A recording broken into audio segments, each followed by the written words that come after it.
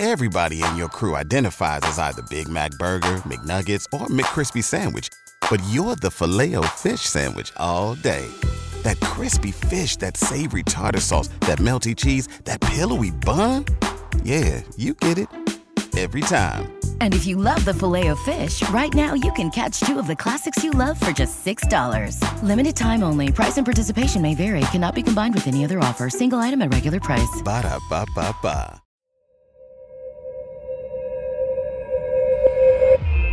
You're listening to a Roddenberry podcast. This episode of Mission Log is sponsored by ExpressVPN. Secure your online activity by visiting expressvpn.com/missionlog today. That's expressvpn.com/missionlog, and you can get an extra 3 months free. expressvpn.com/missionlog. This episode is also sponsored by Helix Sleep. Helix is offering up to $200 off all mattress orders and 2 free pillows for our listeners at helixsleep.com/missionlog. Mission Log, a Roddenberry Star Trek podcast. Episode 421, It's Only a Paper Moon.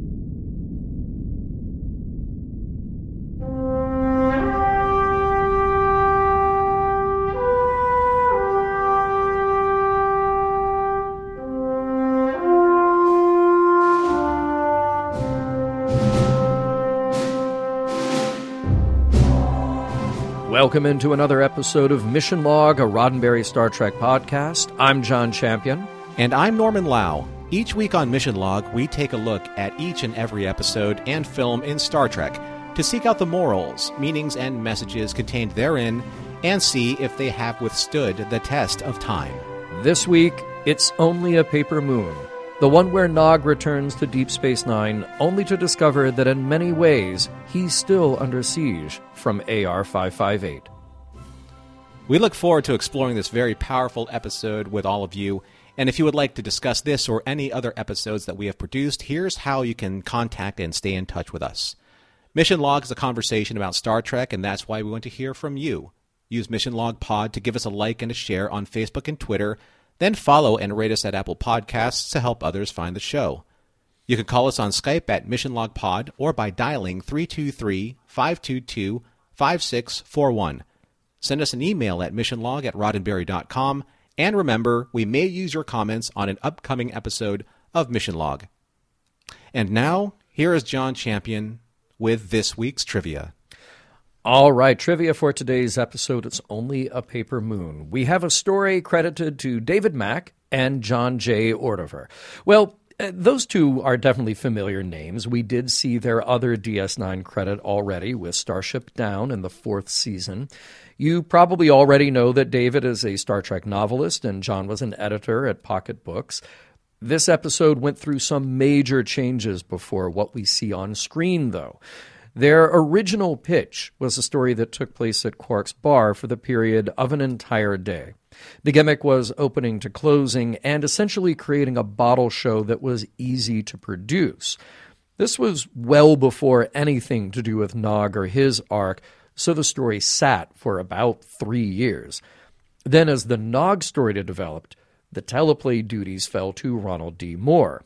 It was Ron, under Ira Steven Behr's influence, who shifted the story that originally had 3 different plot lines into the one we see here. Though Ron did recruit Dave and John for another draft, that draft turned the focus to Nog's PTSD. Then it was Ron who really narrowed the story on Nog and Vic in the holosuite and made that front and center. It was directed by Anson Williams. We all remember that Anson played Potsy on Happy Days, and then he went on to a pretty prolific directing career. We saw his one other DS9 entry, which was Statistical Probabilities, and he will be back with 4 episodes of Voyager. Now, look, there are about 1 million references and details I could hone in on for this episode, but I want to call out the mention of seeing Sammy, that would be Davis Jr., at the Cal Neva in Lake Tahoe. This is a hotel, casino, and showroom with a sordid past from its opening in the 1930s to a fire to a rebuild to swapping owners many times.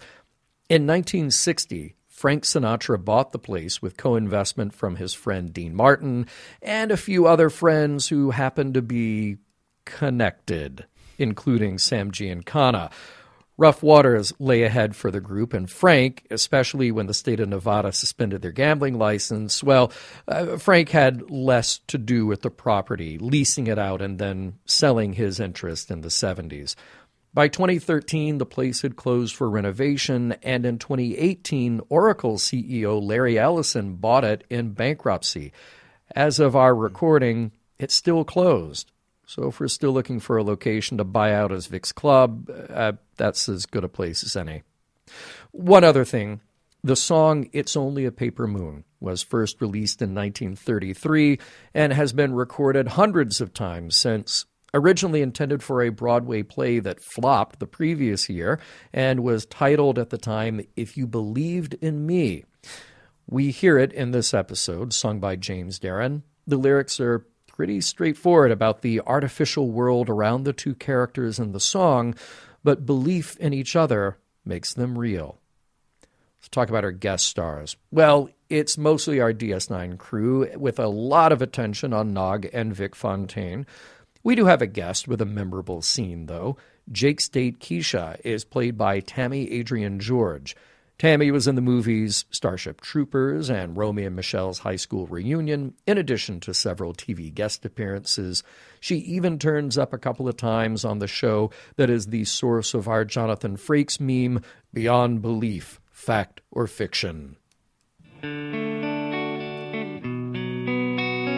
Regrets? I have a few. Too few to mention, but too many to organize into a coherent relational database. Maybe we better just check in on Nog.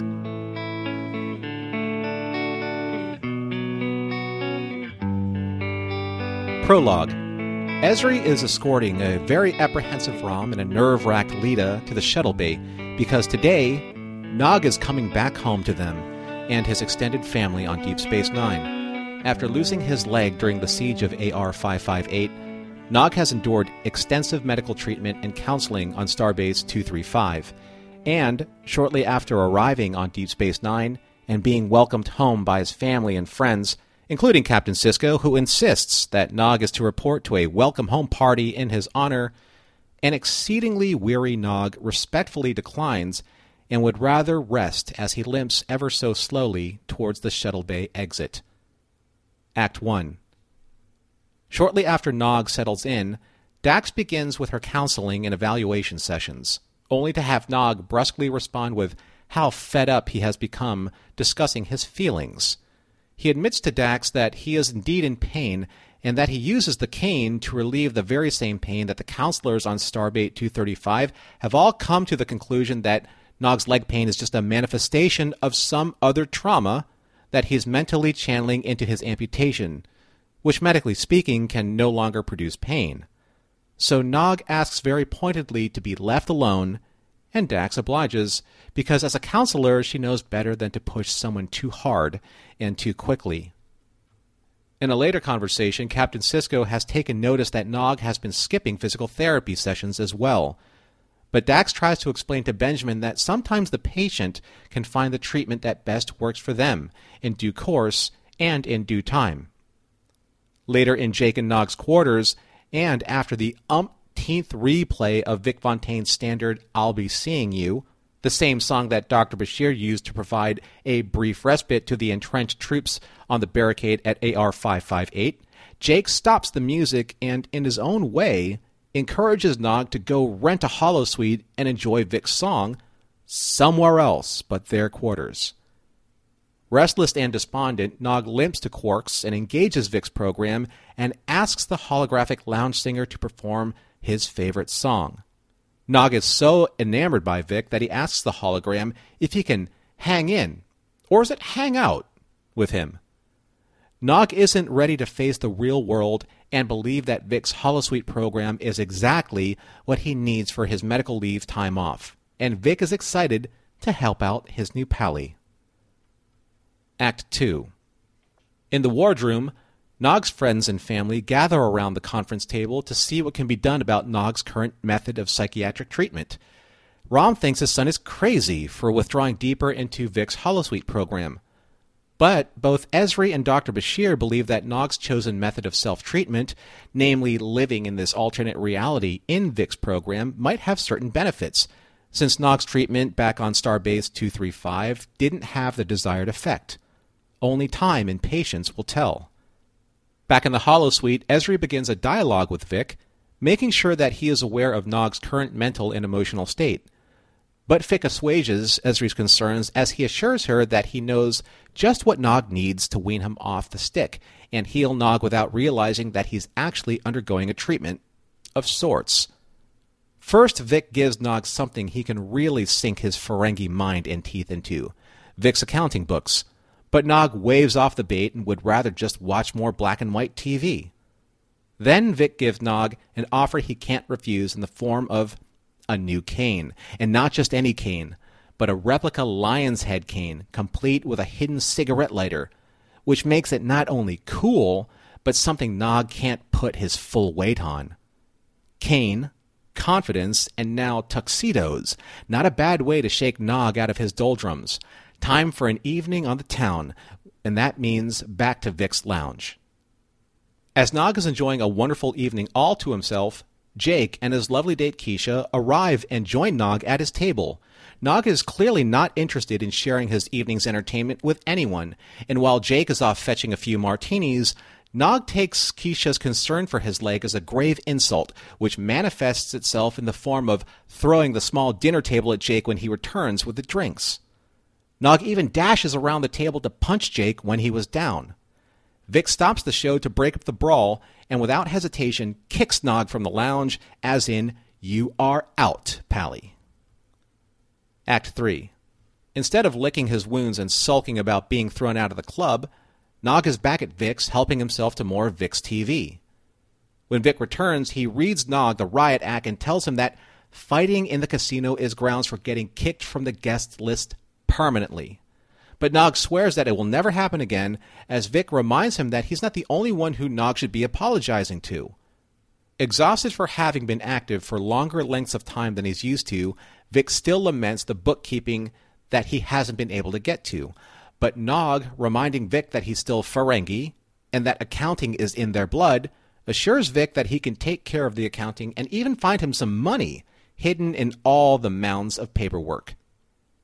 Checking in on Nog, and as Vic and Nog's de facto counselor, Dax seems like her concerns are at first well-founded, but after learning and seeing by nature of observing Nog's minimal use of the cane, Dax is impressed with how far Vic's treatment has brought Nog out of his depression and self-loathing. And when Nog sees Dax with Vic, he assures her that if she forces him to leave, he'll resign his Starfleet commission permanently. As Dax tries to de-escalate the situation, Nog switches topics midstream and is more excited about the money he's found between the lines in Vic's accounting books, which Nog thinks he can parlay into expanding Vic's lounge into a new casino. Nog has embraced his old cultural Ferengi ways, which may have impressed Vic, but has only caused Dax to worry more. Act 4. Life in the holosuite is a beautiful thing for Nog and Vic. They have the world on a string, sitting on a rainbow, and got that string around their fingers. Their relationship is full of camaraderie, of trust, of living the life that so many want to live, one without wanting, one filled with flowing cocktails and caviar dreams. All is going so well, and even when Rom and Lita arrive for dinner, even their worry seems to be put aside when they observe Nog bouncing around the guest tables like a pinball, and without the use of his cane. However, the outside world seeps in ever so slightly as Lita tells Nog that Rom has been promoted to maintenance engineer first class, and that Chief O'Brien threw him a little impromptu celebration, both of which Nog would have known about if he ever stepped outside Vic's holosuite program. But who's got time for that when you have fat cat high rollers waiting to be seated? At the bar, Dax can't help but compliment Vic on turning Nog around so quickly, and hoping that because he's adjusting so well, she will be able to bring Nog back to the outside world real soon. It's not like Vic is planning on keeping Nog around indefinitely, right? Perhaps the counselor planted a seed in Vic's mind by saying that, because later that evening, even before Nog could discuss all of his plans to customize the new casino's floor plans, Vic snatches up all the drawings, and in a moment of toughest love, Vic does the one thing that Nog would never have imagined Vic doing to him. Nog's heart shattered as his new life literally disappeared around him when Vic spoke these 3 little words: computer, end program. Act 5. Shortly after Vic shut down his program, Nog feverishly tried to re-engage the holosuite with some unorthodox engineering, which in turn brought Chief O'Brien to investigate the scene. The chief told Nog that Vic is his own self-contained entity, and no matter how hard you try, only Vic can reactivate the program, if and when he desires. Before leaving, the chief tells Nog how much everyone misses him in Ops. When Vic suddenly appears, Nog is furious with him and demands Vic to re-engage his program at once. But Vic insists that Nog leave the holosuite and return back to his real life. But Nog, through tears streaming down his face and self-doubt choking his every other word, admits to Vic that he's terrified of returning to the real world because everything has turned upside down. His promising and rising star as a Starfleet officer, that once certain future where all was going perfectly for him, was cut down, as was his body on AR-558, and everything went to hell since. What kind of a future is there for him when you can die today, tomorrow, and whenever you least expect it? Vic doesn't have the answer for that, but what he tries to impart on Nog is that life is about accepting the cards that you are dealt. Sometimes you win, sometimes you lose, but at least you are in the game. And with that, Nog has his moment of clarity, and even though he's not completely fine, after descending down to Quark's main bar and seeing his most precious family, he tells them that he will be all right in time. Later, and back in his prized Starfleet uniform, Nog, sans Kane, returns to Vic to thank him for everything Vic did for him. Nog told Vic that he convinced Uncle Quark to keep Vic's programming on for 26 hours a day as thanks. Vic, beside himself with gratitude, knows that he has just been given a full-time existence and celebrates in kind, knowing that he's got the world on a string. The end.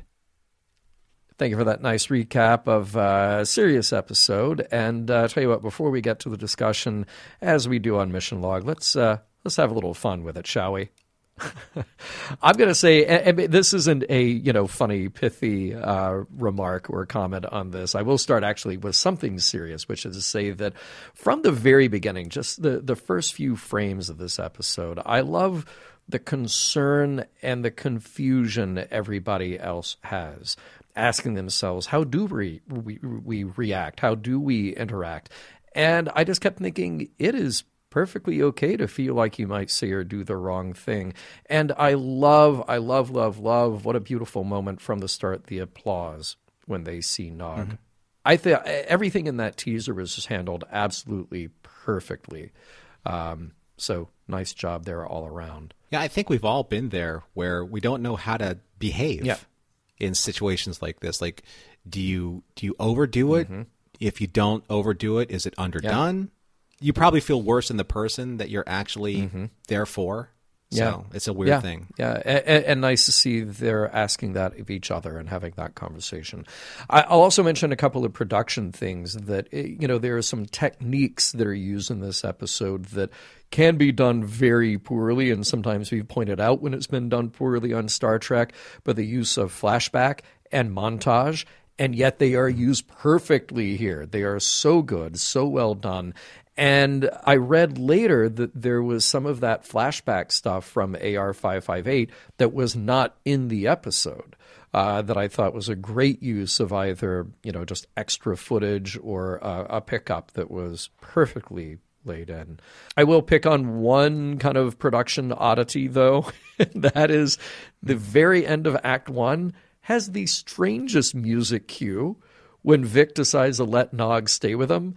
That right before they go to break, it's like a music cue from a sitcom. What was that? It was... Yeah, it is definitely kind of like an Act One, like a cue, like we're going to commercial. Yeah. It was as out of place as like the slap on the back freeze frame in early TOS. It's just like this. What is this show that we're watching now? And I love there's such a good moment when everybody's in the conference room and Quark says, "Who's paying for all this holosuite time?" And with that moment of realization, I guess I am. And without missing a beat, Sisko, and it's very generous of you. Just perfect to hold Quark to it while everybody's watching. So I guess the Quark that we saw in Siege is gone. Yeah, right? Yeah, exactly. Because when I saw this particular quote, I'm like, this isn't characteristic of the same character that we saw sitting with Nog talking about how humans devolve under these circumstances, and how much he was. He went at such lengths to protect Nog, from the Jem'Hadar, and this is his attitude when Nog comes back. But see, I would say that this is perfectly in keeping with Quark's monologue in Siege of AR 558, that he's talking about humans. He's projecting on humans. Oh, sure, they're fine, they're nice, they're great until their back's against the wall, until you push them in a corner and you take away their creature comforts and then they break. We're seeing the same kind of thing with Quark. When Quark has the comfort of doing a business deal, of sniffing out a profit and being at home on DS9, he's that cantankerous, bloodthirsty for profit Ferengi that we all know and love to hate. Right. But when he's in a war zone and it's a family member and himself who are both threatened with injury or death, then we peel off those layers and we get to see something else that's deep down inside of Quark. And we had some interesting feedback about that from the last episode with people saying, or previous to last episode, saying, well, no, this fits in with Quark's growth over time. Well, it does, but it doesn't. It fits in creating this whole picture of Quark, but it's a very specific reaction we haven't seen, and I think wisely that we haven't seen until you get him in that place. Take him out of it, throw him back on DS9, he's in the comfort of his bar. He can make some money. Of course that's going to come up. Oh, yeah. He's in his comfort zone. He's in a seat of power. Yeah. So, yeah.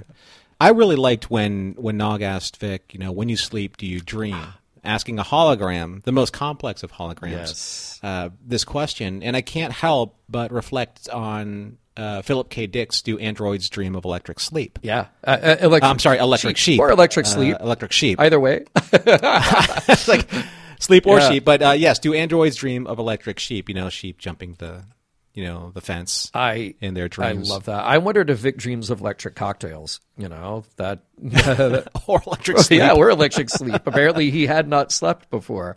So very curious what the holodeck or holo suite computer would do with that. By the way, speaking of Vic and breaking Vic out of the mold that we've seen him in, good to see him in some casual wear and a really nice daytime suit, other than just the tuxedo all the time. That was good. By the way, I love going back to that conference room scene. I love everybody dunking on Bashir's holosuite programs. Right? He's like, hey man, cool it. I'm entitled to have my own fantasies, okay? That was good. And Sid played it off really well. He's like, hey, what's up? That's not right. So this is something that I saw specifically, and I'm going to mention this a little bit later in discussions, but at timestamp 24:18, when Nog flipped the table at Jake, he jumped over, or at least jumped around the table, and he did so without the cane. Yeah. So I think that was the first example of he really doesn't need the cane, and something in some type of reflex action snapped into place because maybe it was frustration, maybe it was anger. Something was able to push him into action. And drop the facade of the cane. Yeah, totally. And I thought that was the perfect place to do it. Is you almost, if that scene hadn't come naturally in the show, and who knows what the writing process, getting down to brass tacks like that was, but it's the kind of scene that you need to create, you need to contrive to be able to hint to the audience, like, oh, here's what's really going on underneath. You know? Really, really well handled. I will say about that scene, I don't love a martini served in a rocks glass. Neither do Yeah. I have really bad flashbacks to an event I was at one time, and just the guy just asked for a martini, and he gets out a rocks glass, and it's full of crushed ice, and I said, rather than olive, I prefer a twist, and he proceeded to squeeze a lime in it, and I'm just my here, goodness. just keep it. I'm going to go do something else. That hurts me in so many I didn't mean to bring us all down, idea. but it actually happened. Seriously. I try not to think about it. And by the way, speaking of Vic, true to character, totally checking out Esri. Oh, everyone, you saw that too? Because I think everyone did as well. Yes, yeah. But but it's Vic, and it wasn't totally awful. Yeah. His programming is beyond. We got to talk to Felix about that, like for real, exactly. right? So later in the episode, when Nog seats Lita and Rom, it was nice that you could actually see that the cane became more prop than necessity. It's like it was his totem, kind of like some military leaders, they would use a riding crop, like Patton. Some would use like a cane, but not really need it. You just use it kind of like as a pointer. I really like that. This Errol Flynn, era cane was just a thing. It was just it was a totem to channel his fear into it, right? And once his fear was gone, he no longer needed it. But it is pretty cool that you can light a lady's cigarette with a lion head. Pretty cool. And then it looked like the Grand Nagus a little bit. Yes, exactly. Of course. I did like that. And I didn't get into great detail in that, but yes, Errol Flynn did occasionally carry a cane, not necessarily with that giant lion head on it, not that huge one. But yes, there are pictures of the late Errol Flynn with a cane, with a gold or brass-headed animal on it. There's one thing that I like, and I've mentioned it before on Mission Log, that I really love it when fictional TV shows have other TV shows or movies in them, as we did here with Shane, and you had a reference to The Searchers, because it's this fun little in-universe thing. It's like a nod to the audience saying, okay, what you're watching is real, since we all have the same movies to watch. You know know what Shane is, you know what The Searchers is, so do they, therefore we occupy the same reality. It's kind of cool. And also it thematically works really well in this episode, that you have the fiction within the fiction within the fiction. And the meta of The Searchers is that you have Jeffrey Hunter playing aside from John Wayne in The Searchers. Yes, right? yes. So yeah, that's very Perfect. meta. Yeah. I don't think that I'm saying anything that the audience doesn't already know or has experienced, but when Vic turned himself off in the Holosuite program, I usually rank my episodes with how many tears did it make me cry. This is ranking high. Yeah. This episode, because of that scene. You know what? Look, I don't want to take us too far off track here, but I was thinking the same thing. I'm glad that you had that in your notes, because I would rank that, not quite as deeply emotional, but I would rank that as a moment alongside Spock's death in Star Trek II. And here's why. Before anybody says, like, no, they're totally different, Vic's a hologram or whatever. Okay. But the interesting thing about Spock's sacrifice is that it is equally logical and equally emotional. And the fun, wonderful, amazing, compassionate, empathetic thing about watching that moment in Star Trek II is you get to sit there and just let that idea seesaw in your head a bit. It's logical, but it's also beautiful. But it's also this, emotional moment. But he's doing it because it's what's needed. It's duty, and all those things get to meld and mesh with the motivation behind the character. And watching Vic do that, I kept thinking the same thing.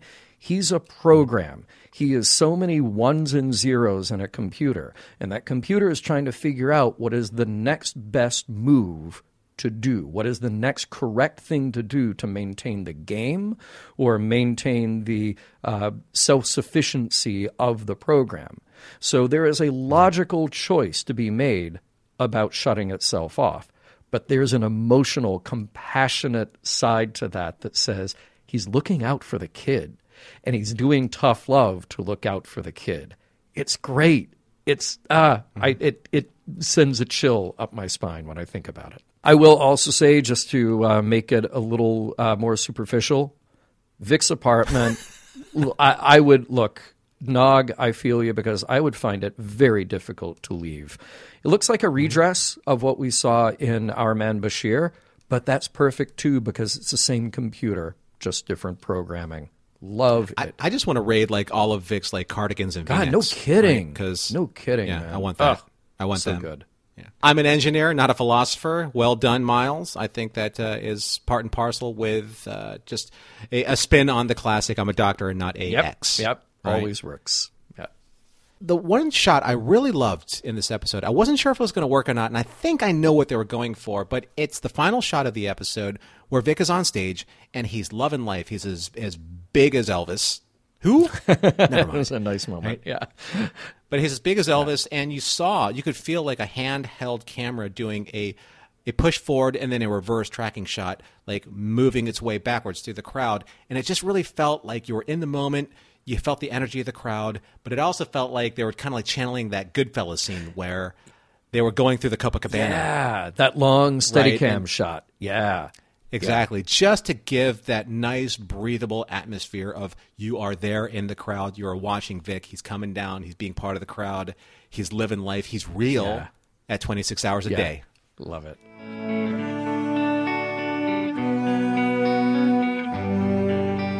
When the moon hits your eye like a big pizza pie, either that's a very small moon, or an excessively large pizza. Either way, it's probably not good news for your eye, or the rest of you.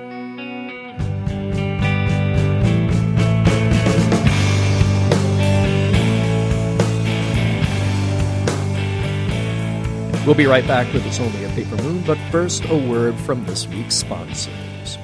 So going online without ExpressVPN is like changing while leaving your window wide open. No one wants to do that, right? Well, it depends. Although you can't say no one, but it depends on the person. It depends on the kind of night you had. True enough. But generally speaking, sure. Generally speaking. And well, you may not have anything to hide, generally speaking, but why give random creeps a chance to kind of walk by that window and invade your privacy because you don't want that? Hey, look, again, no judgment from us. Okay. But that is an apt metaphor for why everyone should use a VPN. They just should. Because if you think about it, everything that you do online could be seen, could be intercepted by some creep that you don't know. So if you think about it this way, when you go online without a VPN, internet service providers, ISPs of all stripes, can see every single website that you visit. And then it doesn't just end with the creep factor. Oh, no, they can profit off of it too. They can legally sell this information without your consent to ad companies and tech giants who then use that data to target you.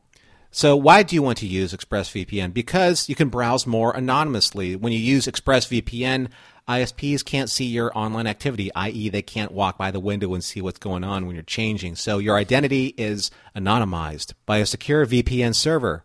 Your data is also encrypted for maximum protection. That's what you want. And it's really easy to use. You just fire up the app and click one button. Like literally, you turn the app on. It's like you hit the app, that's one action. Then you hit the on button, that's two actions. Super simple. And it works on all your devices, your phones, your laptops, your routers, your mobiles, because I like saying it that way. So everyone who who shares your Wi-Fi can be protected the same way. So that's why to me and to Norman, and honestly to all of you, it should be very important to protect yourself online, and that's why we use ExpressVPN. So you can do it too. You can secure your online activity by visiting expressvpn.com/missionlog today. That's expressvpn.com/missionlog, and you can get an extra 3 months free. expressvpn.com/missionlog. Hey, Norman, there are a lot of things in life that I like. I like good food. I like to travel. I like hanging out with my friends. I really like to sleep. That is something I definitely like. I definitely look forward to and enjoy quite a bit. And Norman, I enjoy sleeping on a nice quality mattress from Helix. I imagine you like sleeping on a nice quality mattress from Helix as well. So, do you know how long 2 minutes is in the course of a day? Because if you take 2 minutes, just two minutes, you're looking at 120 seconds. Take that time, because Helix Sleep has a quiz that takes just 120 seconds to complete, and it matches your body type and sleep preferences to the perfect mattress for you. How many times can you say that in life? You don't want to go into a store, right? You don't have 120 seconds in the store. You have like 10 hours in a mattress store. It's a nightmare. It is the worst thing. Right. Yes. And Helix knows that. They know that everyone's unique. So they have different mattresses and models to choose from this 2-minute quiz. They have soft, medium, and firm mattresses that are great for cooling you down if you sleep hot, and even Helix plus-size mattresses for plus-size folks. So I took the Helix quiz recently. I was matched with the Dusk model because I really like something that was a little bit on the medium firm side, and I sleep on my, I guess it would be like side/stomach. But I'm not the only one sleeping in that bed. So my partner, Carol, she also took the quiz, and we kind of compromised. Compromise meaning what she wanted. So, yeah. So that's where my quiz took me. Nice. But even so, 120 seconds to match you up with the best mattress for you. So if you're looking for a mattress, here's what you do. You heard what Norman did. You take the quiz over at helixsleep.com/missionlog. You order the mattress that you're matched to because you have avoided the tyranny of going to a mattress store. And then the mattress just comes right to your door, shipped for free. You don't ever need to go to a mattress store again.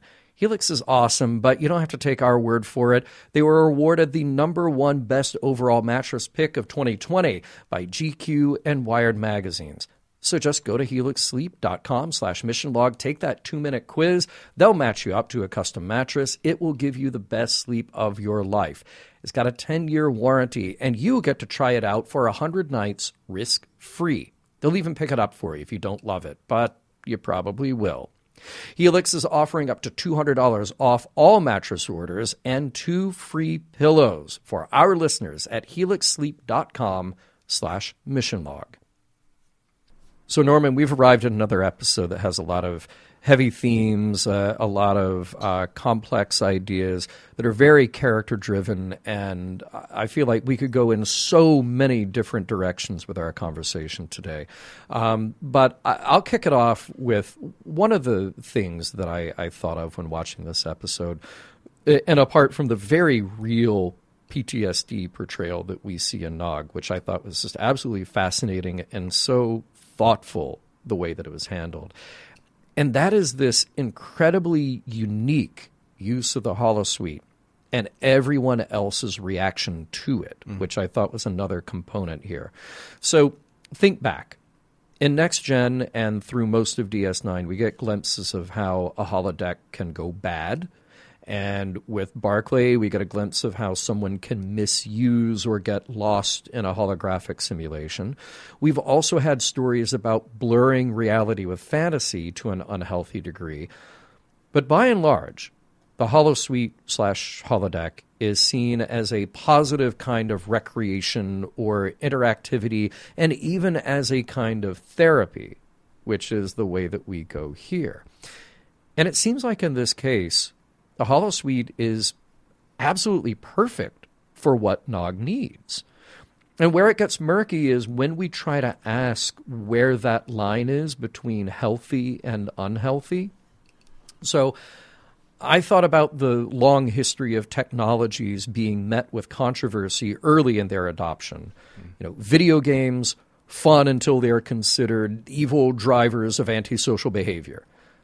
Smartphones and tablets, necessary tools until they're seen as evil drivers of antisocial behavior. Yeah. And look, there may be some truth to that, but it's an incomplete picture because the technology also has other incredible benefits, like using apps on a tablet to help people who have severe communication issues to be able to express themselves. So I thought the use of the technology here was so core to everybody's understanding of what was going on. This was almost like a warning episode about the traps of being caught in a fantasy world. But I wondered if the DS9 crew were being a little too sensitive about all of this. When do they just get to give the kids some space? I mean, yeah, everyone had their opinion about that in the wardroom. Yeah. The interesting thing is, John, I'm so glad you brought this up, because as somebody who has lived a lot of his life in the video game MMO social space, some of the time that I've spent there has been, at least for me in part and for friends in part, some type of outreach type of dynamic where it's not even about the game. It's not even about being in that atmosphere. It's about being able to reach out and use that technology to stay connected. And probably right now more so than any time else in history, like during the COVID lockdowns. But I remember when I first started playing, say, World of Warcraft, and it has a chat feature inside the game itself, sometimes we wouldn't even play. We would just chat with people that you never met, and you would learn things about people. It's very much like any kind of trope that, where someone would respond on the other side of a walkie-talkie, or someone would respond on the other side of an email. It's just, where do we employ this technology when it helps us understand ourselves as human beings? It takes us to that next step. Yeah, and where, like, who gets to decide what that line actually is that is too far or not enough? You mentioned it a moment ago about that scene with the whole senior staff in the wardroom, except it was senior staff and Jake and Quark sitting around a conference table talking about the Nog problem. And I know that in terms of script efficiency, show efficiency, we have to get everybody in. But that scene was uncomfortable to me. I felt like maybe if this were, say, a 90-minute episode instead of an hour long, maybe that's just an Ezri and Bashir issue. But with the guidance of Nog's father, there was something really strange about having everybody in sort of a formal meeting setting, but it's not everybody who makes decisions on DS9. Talking about this guy without his participation. I mean, honestly, I think that it would have been an amazing scene if they just boiled it down to a couple characters. O'Brien, Garrick, right? Characters that actually we have seen interact with Nog in high-pressure situations, especially the Chief. I think that when Rom said, my son's crazy, I'm like, what? I know that's played for laughs, but it was really out of step with, say, a father caring for his son. I think that if they really wanted to do that scene right, it would have just been Ezri and maybe Bashir, but definitely Miles. Miles and Nog have spent a lot of time together. He adores the Chief. Nog adores the Chief and looks up to him. And I think that in many ways, in certain circumstances, that the Chief felt responsible for him like a son. Son that he doesn't have. Yeah. So I felt that it was a huge opportunity lost when you're dealing with an ensemble cast, because you're right, not every member of that ensemble cast really has any kind of like emotional stake maybe with Nog, with maybe the exception of Jake. Yeah. Right. Well, and Jake lives with him. So exactly, that's another layer of his involvement there, which again takes us back to that very good and very interesting scene, even if it is a little bit contrived, of Jake and his date going into Vic's, and it ends with a table being flipped over. I have to ask the weird question. Because it's what we do. And Lord knows we have weird conversations and we get interesting feedback from our listeners. But I have to ask the weird question because it's part of our job here. Okay. Would it be okay to let Nog live out his life the way he thinks he wants it to be inside that holosuite?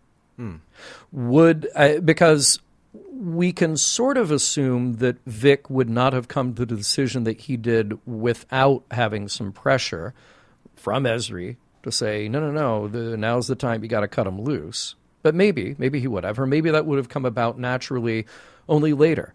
And who knows what later is? Weeks later, months later, a year later, who knows?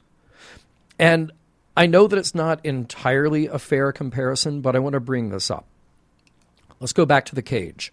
Captain Pike was adamant that he could not live in a cage of any sort, no matter how perfect the simulation was, and that he had everything that he had ever want.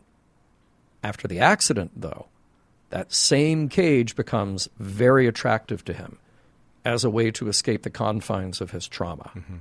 And we all sort of applaud that he has this other alternative to go to. Now, I understand that Nog's situation isn't exactly the same, but I wonder if there was too much too soon in terms of the pressure to say, no, you can't be here anymore. I mean, here's a guy who we understand that it's only been how long in showtime? I think like a couple of months, they said. At best, since, yeah. Yeah.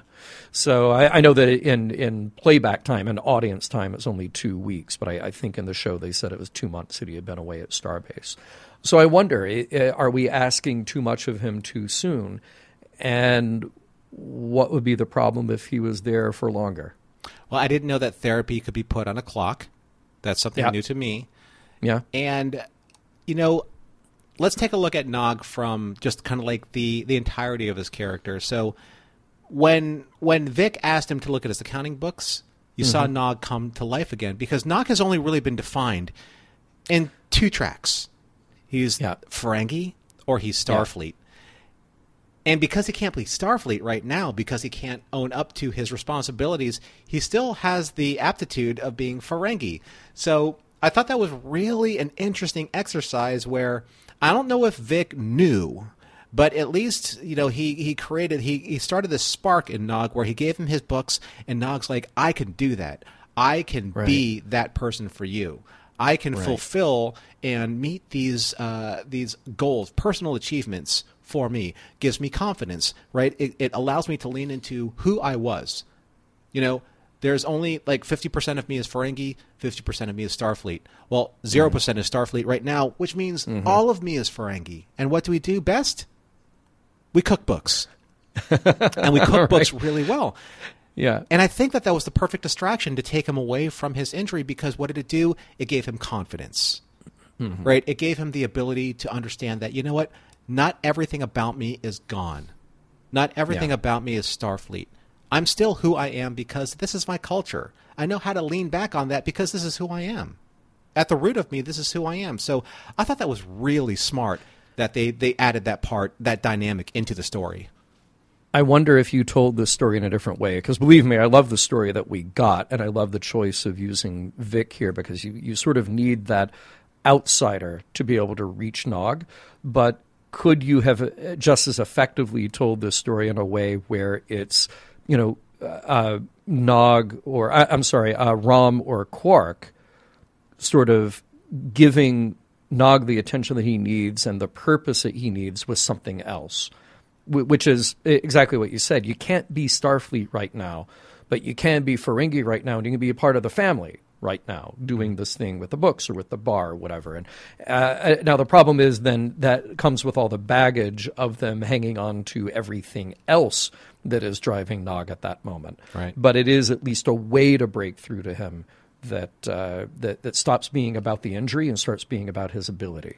See, I was thinking about that, and it would have been a really interesting pairing if, say, Quark was able to rehabilitate Nog in that way, so it would continue kind of like that narrative from Siege. Or, say, it would have been O'Brien, because O'Brien has always felt that Nog is kind of like his protege, his heir apparent, the son that he never had. So it would have been interesting if they had that narrative. But what I like about him and Vic, or with Nog and Vic, is that there's a B story that's going on that I don't think a lot of people realize is going on. Right? So I'm excited about this, because, So there's an actual interesting B-plot story about Vic actually finding genuine companionship with Nog.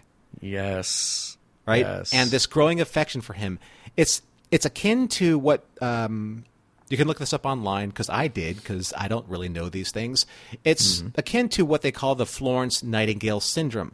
Sometimes used to explain why caregivers, in this case Vic, show empathy and compassion for patients, i.e. Nog, even if there aren't any romantic or sexual overtones, because there aren't between these two. But there is, in a way, a relationship that's being built between Vic and Nog. And Nog is becoming kind of like the son or nephew or ward that Vic never had, because Vic never has been on this long in his program ever. So he's never been able to develop himself as a character with his own narrative. And now he has Nog to take care of. So now we're talking about, Vic is a hologram, to be sure, but we all know from Felix and we all know from the history that Vic has built that he's beyond his programming, right? Yeah. He's beyond what we expect him of any other hologram to be. So now he's creating this type of self-awareness that has created this really true deep affection for Nog, which is startling when you really think about the permutations and the ramifications of what does that mean for a hologram, but what it means for a hologram's AI to be able to turn into this empathetic, sympathetic, caring father-uncle figure for this person who needs it most. I want to talk about that for just a second, because you gave me two thoughts immediately. One is that this sort of subverts the idea that as computers and AI's manufactured intelligence becomes more complex and more developed, that we're subverting the idea that then it would become evil. And that sort of is the science fiction trope, is that once things grow beyond a certain capacity, suddenly they want to take over and destroy. But here we're saying, no. This is a computer that's grown beyond its programming, and it has grown so much in the Star Trek tradition that it becomes more accepting and more empathetic and more compassionate. And I think that's an excellent way to look at it. The other thing that I thought of as you were saying that was, I don't know if there is a specific psychological term for it, but as you were describing Vic as a caregiver, there is this phenomenon that if you have two people, and they could be, friends, acquaintances, whatever, but as that relationship grows, the person who finds themselves in service of the other person, helping the other person, develops their empathy for that other person. So you would think just sort of instinctually it's the other way around. The person who is having something done for them then looks to their caregiver with greater affection, but it actually turns out to be the other way most of the time, where the person who is giving of themselves then looks at that person who is receiving that gift or that help, whatever, with greater empathy and greater care, and not in a power imbalance sort of way, but just that it actually forges those bonds quite a bit stronger. But man, what you're saying about Vic, I mean, how awesome and incredible it is what we're learning about him and what makes him special. In this episode, he really is the best counselor, he is the best teacher, the best therapist, and he has some autonomy and he has wants, he has desires, he has experiences in this episode. I'll take us back to conversations we have had on much, much older episodes of Mission Log, and that is asking, does Vic here pass the Turing test, being, that the computer can answer questions sufficiently that you couldn't tell as the observer if it's an artificial or a naturally occurring intelligence. And it always comes back to this answer. If we can't tell the difference if he's really conscious or not, then does the question cease to matter? And Nog says it to Vic. It's real to me, it's real to you, and don't say it isn't.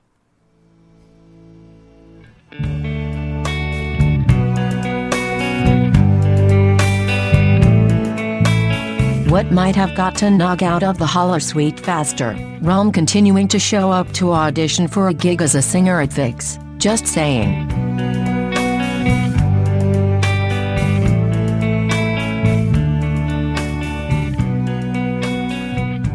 Well, Star Trek may only be make-believe, but it wouldn't be make-believe if you believed in me. And Norman, I believe in you. I believe in you when we get to our final assessment and wrap up here of It's Only a Paper Moon.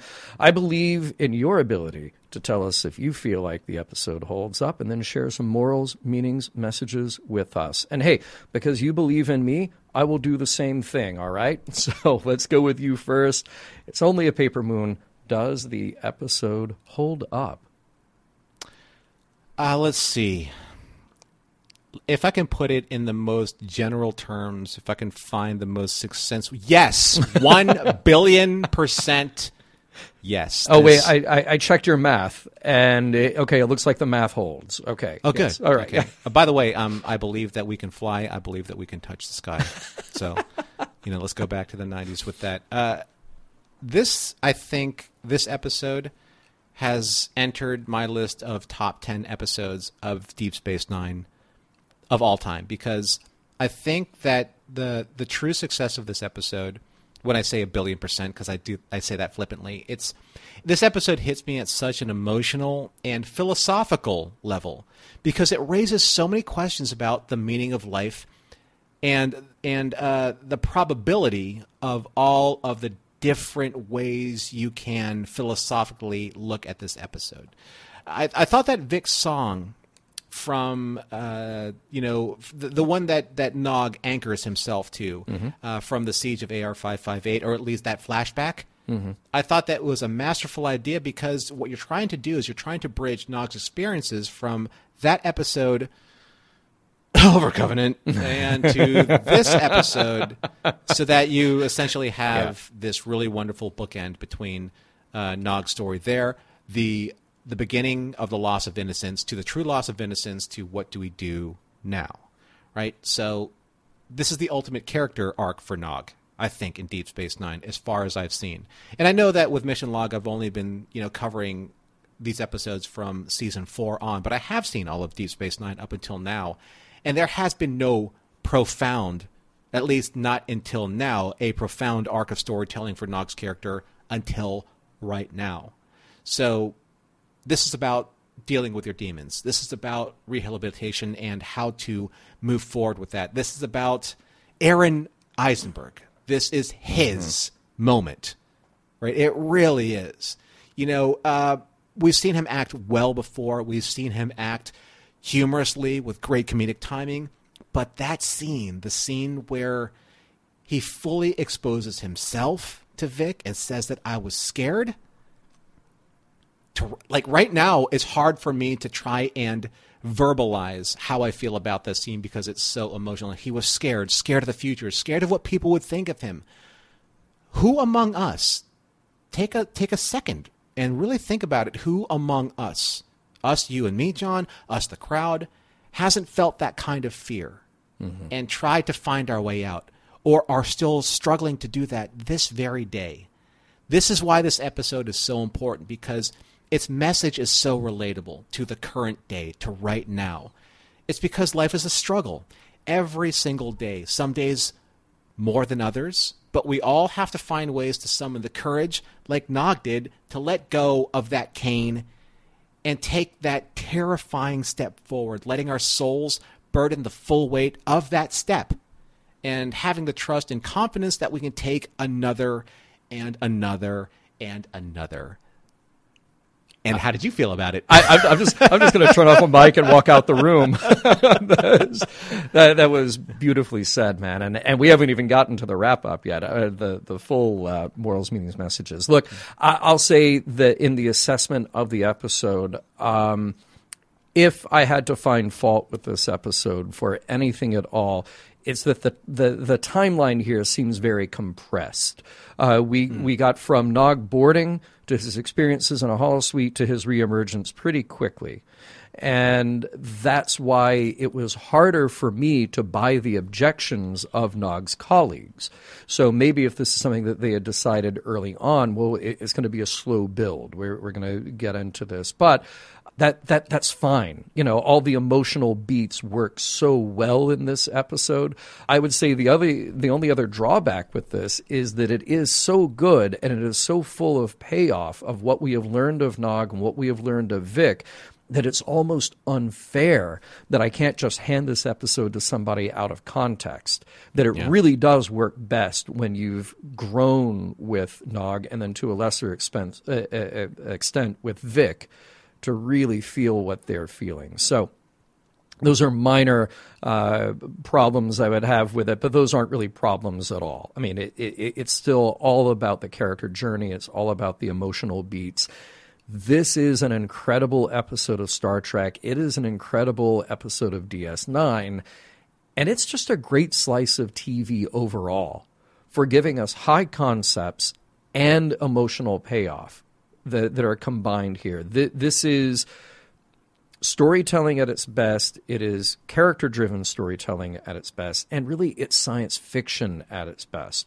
Yeah, we're going to contrive this complex technology, we're going to contrive all these high-minded ideas, but at the end of the day, it's about how people interact with that and how we incorporate these technologies, these ideas, these concepts into our humanity.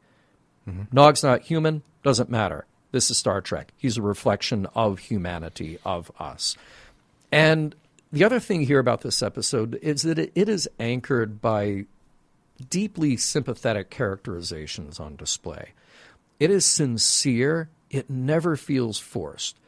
And that bond between Nog and Vic, it just feels so real. And it's easy for us in the audience to consider the pros and the cons of escaping too much into our fantasies. But at the end of the day, it is about the person's journey. It is about what is right for that person. And there aren't easy answers here. There isn't just a black and white decision of like, he's been in there too long.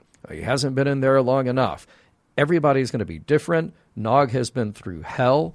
It is magic that he finds a place and he finds an interaction and a connection to be able to push him along his way to the next step in his recovery.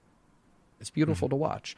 And if I were to tie that into morals, meanings, messages, well, you know, we hit on some of this in the last segment, but I think just to kind of to wrap it up, and then I really am anxious to hear what you have to say. There are three main takeaways that I get from this episode, ideas to ponder here. And first and foremost is the care and concern that everyone shows for Nog. And I'm not saying that anybody who watches this episode needs to be reminded to treat people with compassion, especially after they've been through something traumatic. But it's a good place to be, seeing people come together in the interest of help and love of somebody else. It's nice to see on TV in a piece of popular entertainment. There's another theme here that is that finding oneself and finding confidence can come from any number of places. Mm-hmm. Again, there is not a single right or wrong answer that fits every situation. Nog has been through a lot, and yes, he does need to return to the real world, but the lessons he learns, the way he finds himself in the holosuite, those will stick with him even when he leaves. So it's okay to let a little fiction inform your reality. There's a fine line between healthy, necessary escapism and dangerous obsession, but I feel good about Nog's journey here because he's got great people around him and he's learned the right lessons while he's in there. The question is, John, though, when did Vic know when that line was about to be crossed? That's the interesting thing about his AI. Yeah. Right? Well, I think it took Ezri to give him that push, so maybe that personal element was needed, but it was just a push. It wasn't rewriting the program. Right. It was just like, okay, now you've been around him long enough. Now you understand what's at stake here. Now help us help him the rest of the way. Yeah. And I think that's really what's beautiful about the collaboration here of the people and the technology. Yeah. The central idea that the episode is playing with is about recovery and a re-embrace of the difficulty, but also the promise of living in the real world. Like here we are watching a show and a franchise that says this is the way life could be. And we all like to escape there for an hour or two at a time. The work, though, comes outside of the comfortable embrace of a good story or pleasantly presented fiction. Those things are valuable. They can be healthy and healing and inspiring, but they only last so long, and ultimately there's a lack of real connection. So what is the purpose of our lives? Well, that's something that everyone has to decide on their own, but a show like this says that it can't be lived selfishly. That our value is our impact on the people around us, living in the real world and helping each other. Wow. The concepts that are being presented by this episode are amazing, right? This is where I love where we are, just in terms of Star Trek fandom, when it's not about these grand galactic battles. These, and of course they're entertaining to watch, but I think that, at least for me, I always believe that Star Trek is at its finest when it explores the internal as opposed to the external. I'd like to start kind of like where I'm at with my morals and meanings and messages with a quote from J. Michael Straczynski. Many of you know him from a lot of different of his projects, but mostly Babylon 5. And this is a quote from a character who was at this transition moment of his life. And the quote reads, "The past tempts us, the present confuses us, and the future frightens us. And our lives slip away, moment by moment, lost in that vast, terrible in-between. But there is still time to seize that one last fragile moment." And why did I land on this quote? It's not to insert the division between the Deep Space Nine fans and the Babylon 5 fans. I inserted this quote because I felt this entirely relative to what Nog is going through. Because his past as a Ferengi tempts him to return to what was comfortable and expected. We saw that happen to him in Vix when Vic brought him the books. He became comfortable with that because that is half of who he is defined by the culture that is defining his life. His present right now on the station is confusing because he struggles with who he is and what makes him unique and valuable. And by the very nature of his breakdown and confession to Vic in the holosuite, yes, the future itself frightens him, terrifies him because he's scared.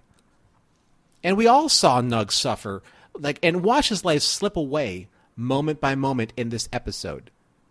All of those questions about, are you feeling okay? Are you doing okay? Let's counsel you through this. And Nog just leave me alone. Those are those moments where his life is slipping away, moment by moment by moment, until that very breakdown and confession to Vic in the holosuite. That was his moment where he decided, this is when I'm going to seize the opportunity. Because Vic told Nog that he would die slowly but surely and become more hollow than a hologram. But when that moment came, when Nog realized, in that quote that Joe said, J. Michael Straczynski, he said that there is time to seize that one last fragile moment. That is when Nog heard the clarion call of, this is the realization that life presents itself. And this is the moment that I have to seize. How will we know when and where to seize it? So what happens when that which we believe defines us is taken away? This is the analysis that Nog is going through. What can that do to us? And do we have the courage to redefine ourselves and embrace a new path, which requires us to take that leap of faith into an uncertain future? Nog was able to do this because all was not lost for him. He had that one unstoppable force in the history of the universe by his side the whole time. And in the moment when he needed to realize it and capture it and hold onto it with dear life itself, he was able to seize that one last fragile moment, that snapshot in his life that changed everything and returned him back to his true reality. He was able to seize hope. Mission Log is produced by Roddenberry Entertainment. Executive producer Rod Roddenberry. Our website and your opportunity to comment and connect with us is missionlogpodcast.com. If you'd like to support Mission Log directly, you can do so at patreon.com/missionlog.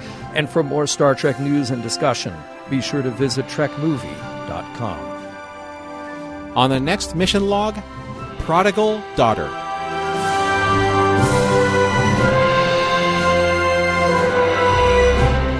Some of the music for Mission Log provided by Warp 11. online at warp11.com.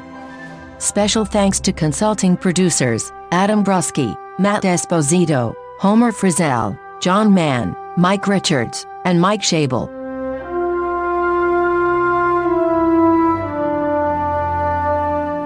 I don't know about anyone else, but that Living with Vic Fontaine for a few weeks holosuite program looks really relaxing right about now.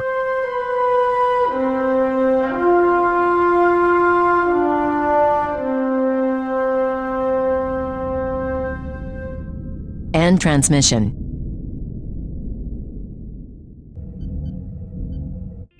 This is a Roddenberry podcast. For more great podcasts, visit podcast.roddenberry.com.